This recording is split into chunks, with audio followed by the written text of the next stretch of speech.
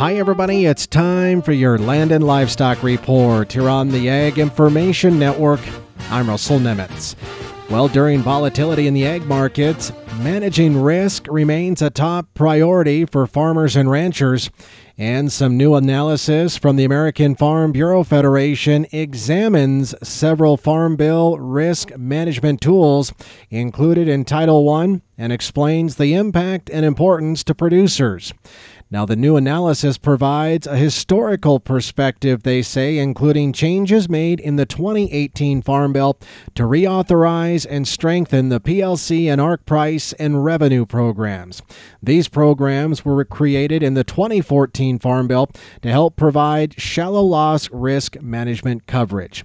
Farm Bureau's economist Shelby Myers says that one factor remains consistent, though, as farmers and ranchers faced unprecedented circumstances here in recent years, and that's the need for a wide variety of risk management options.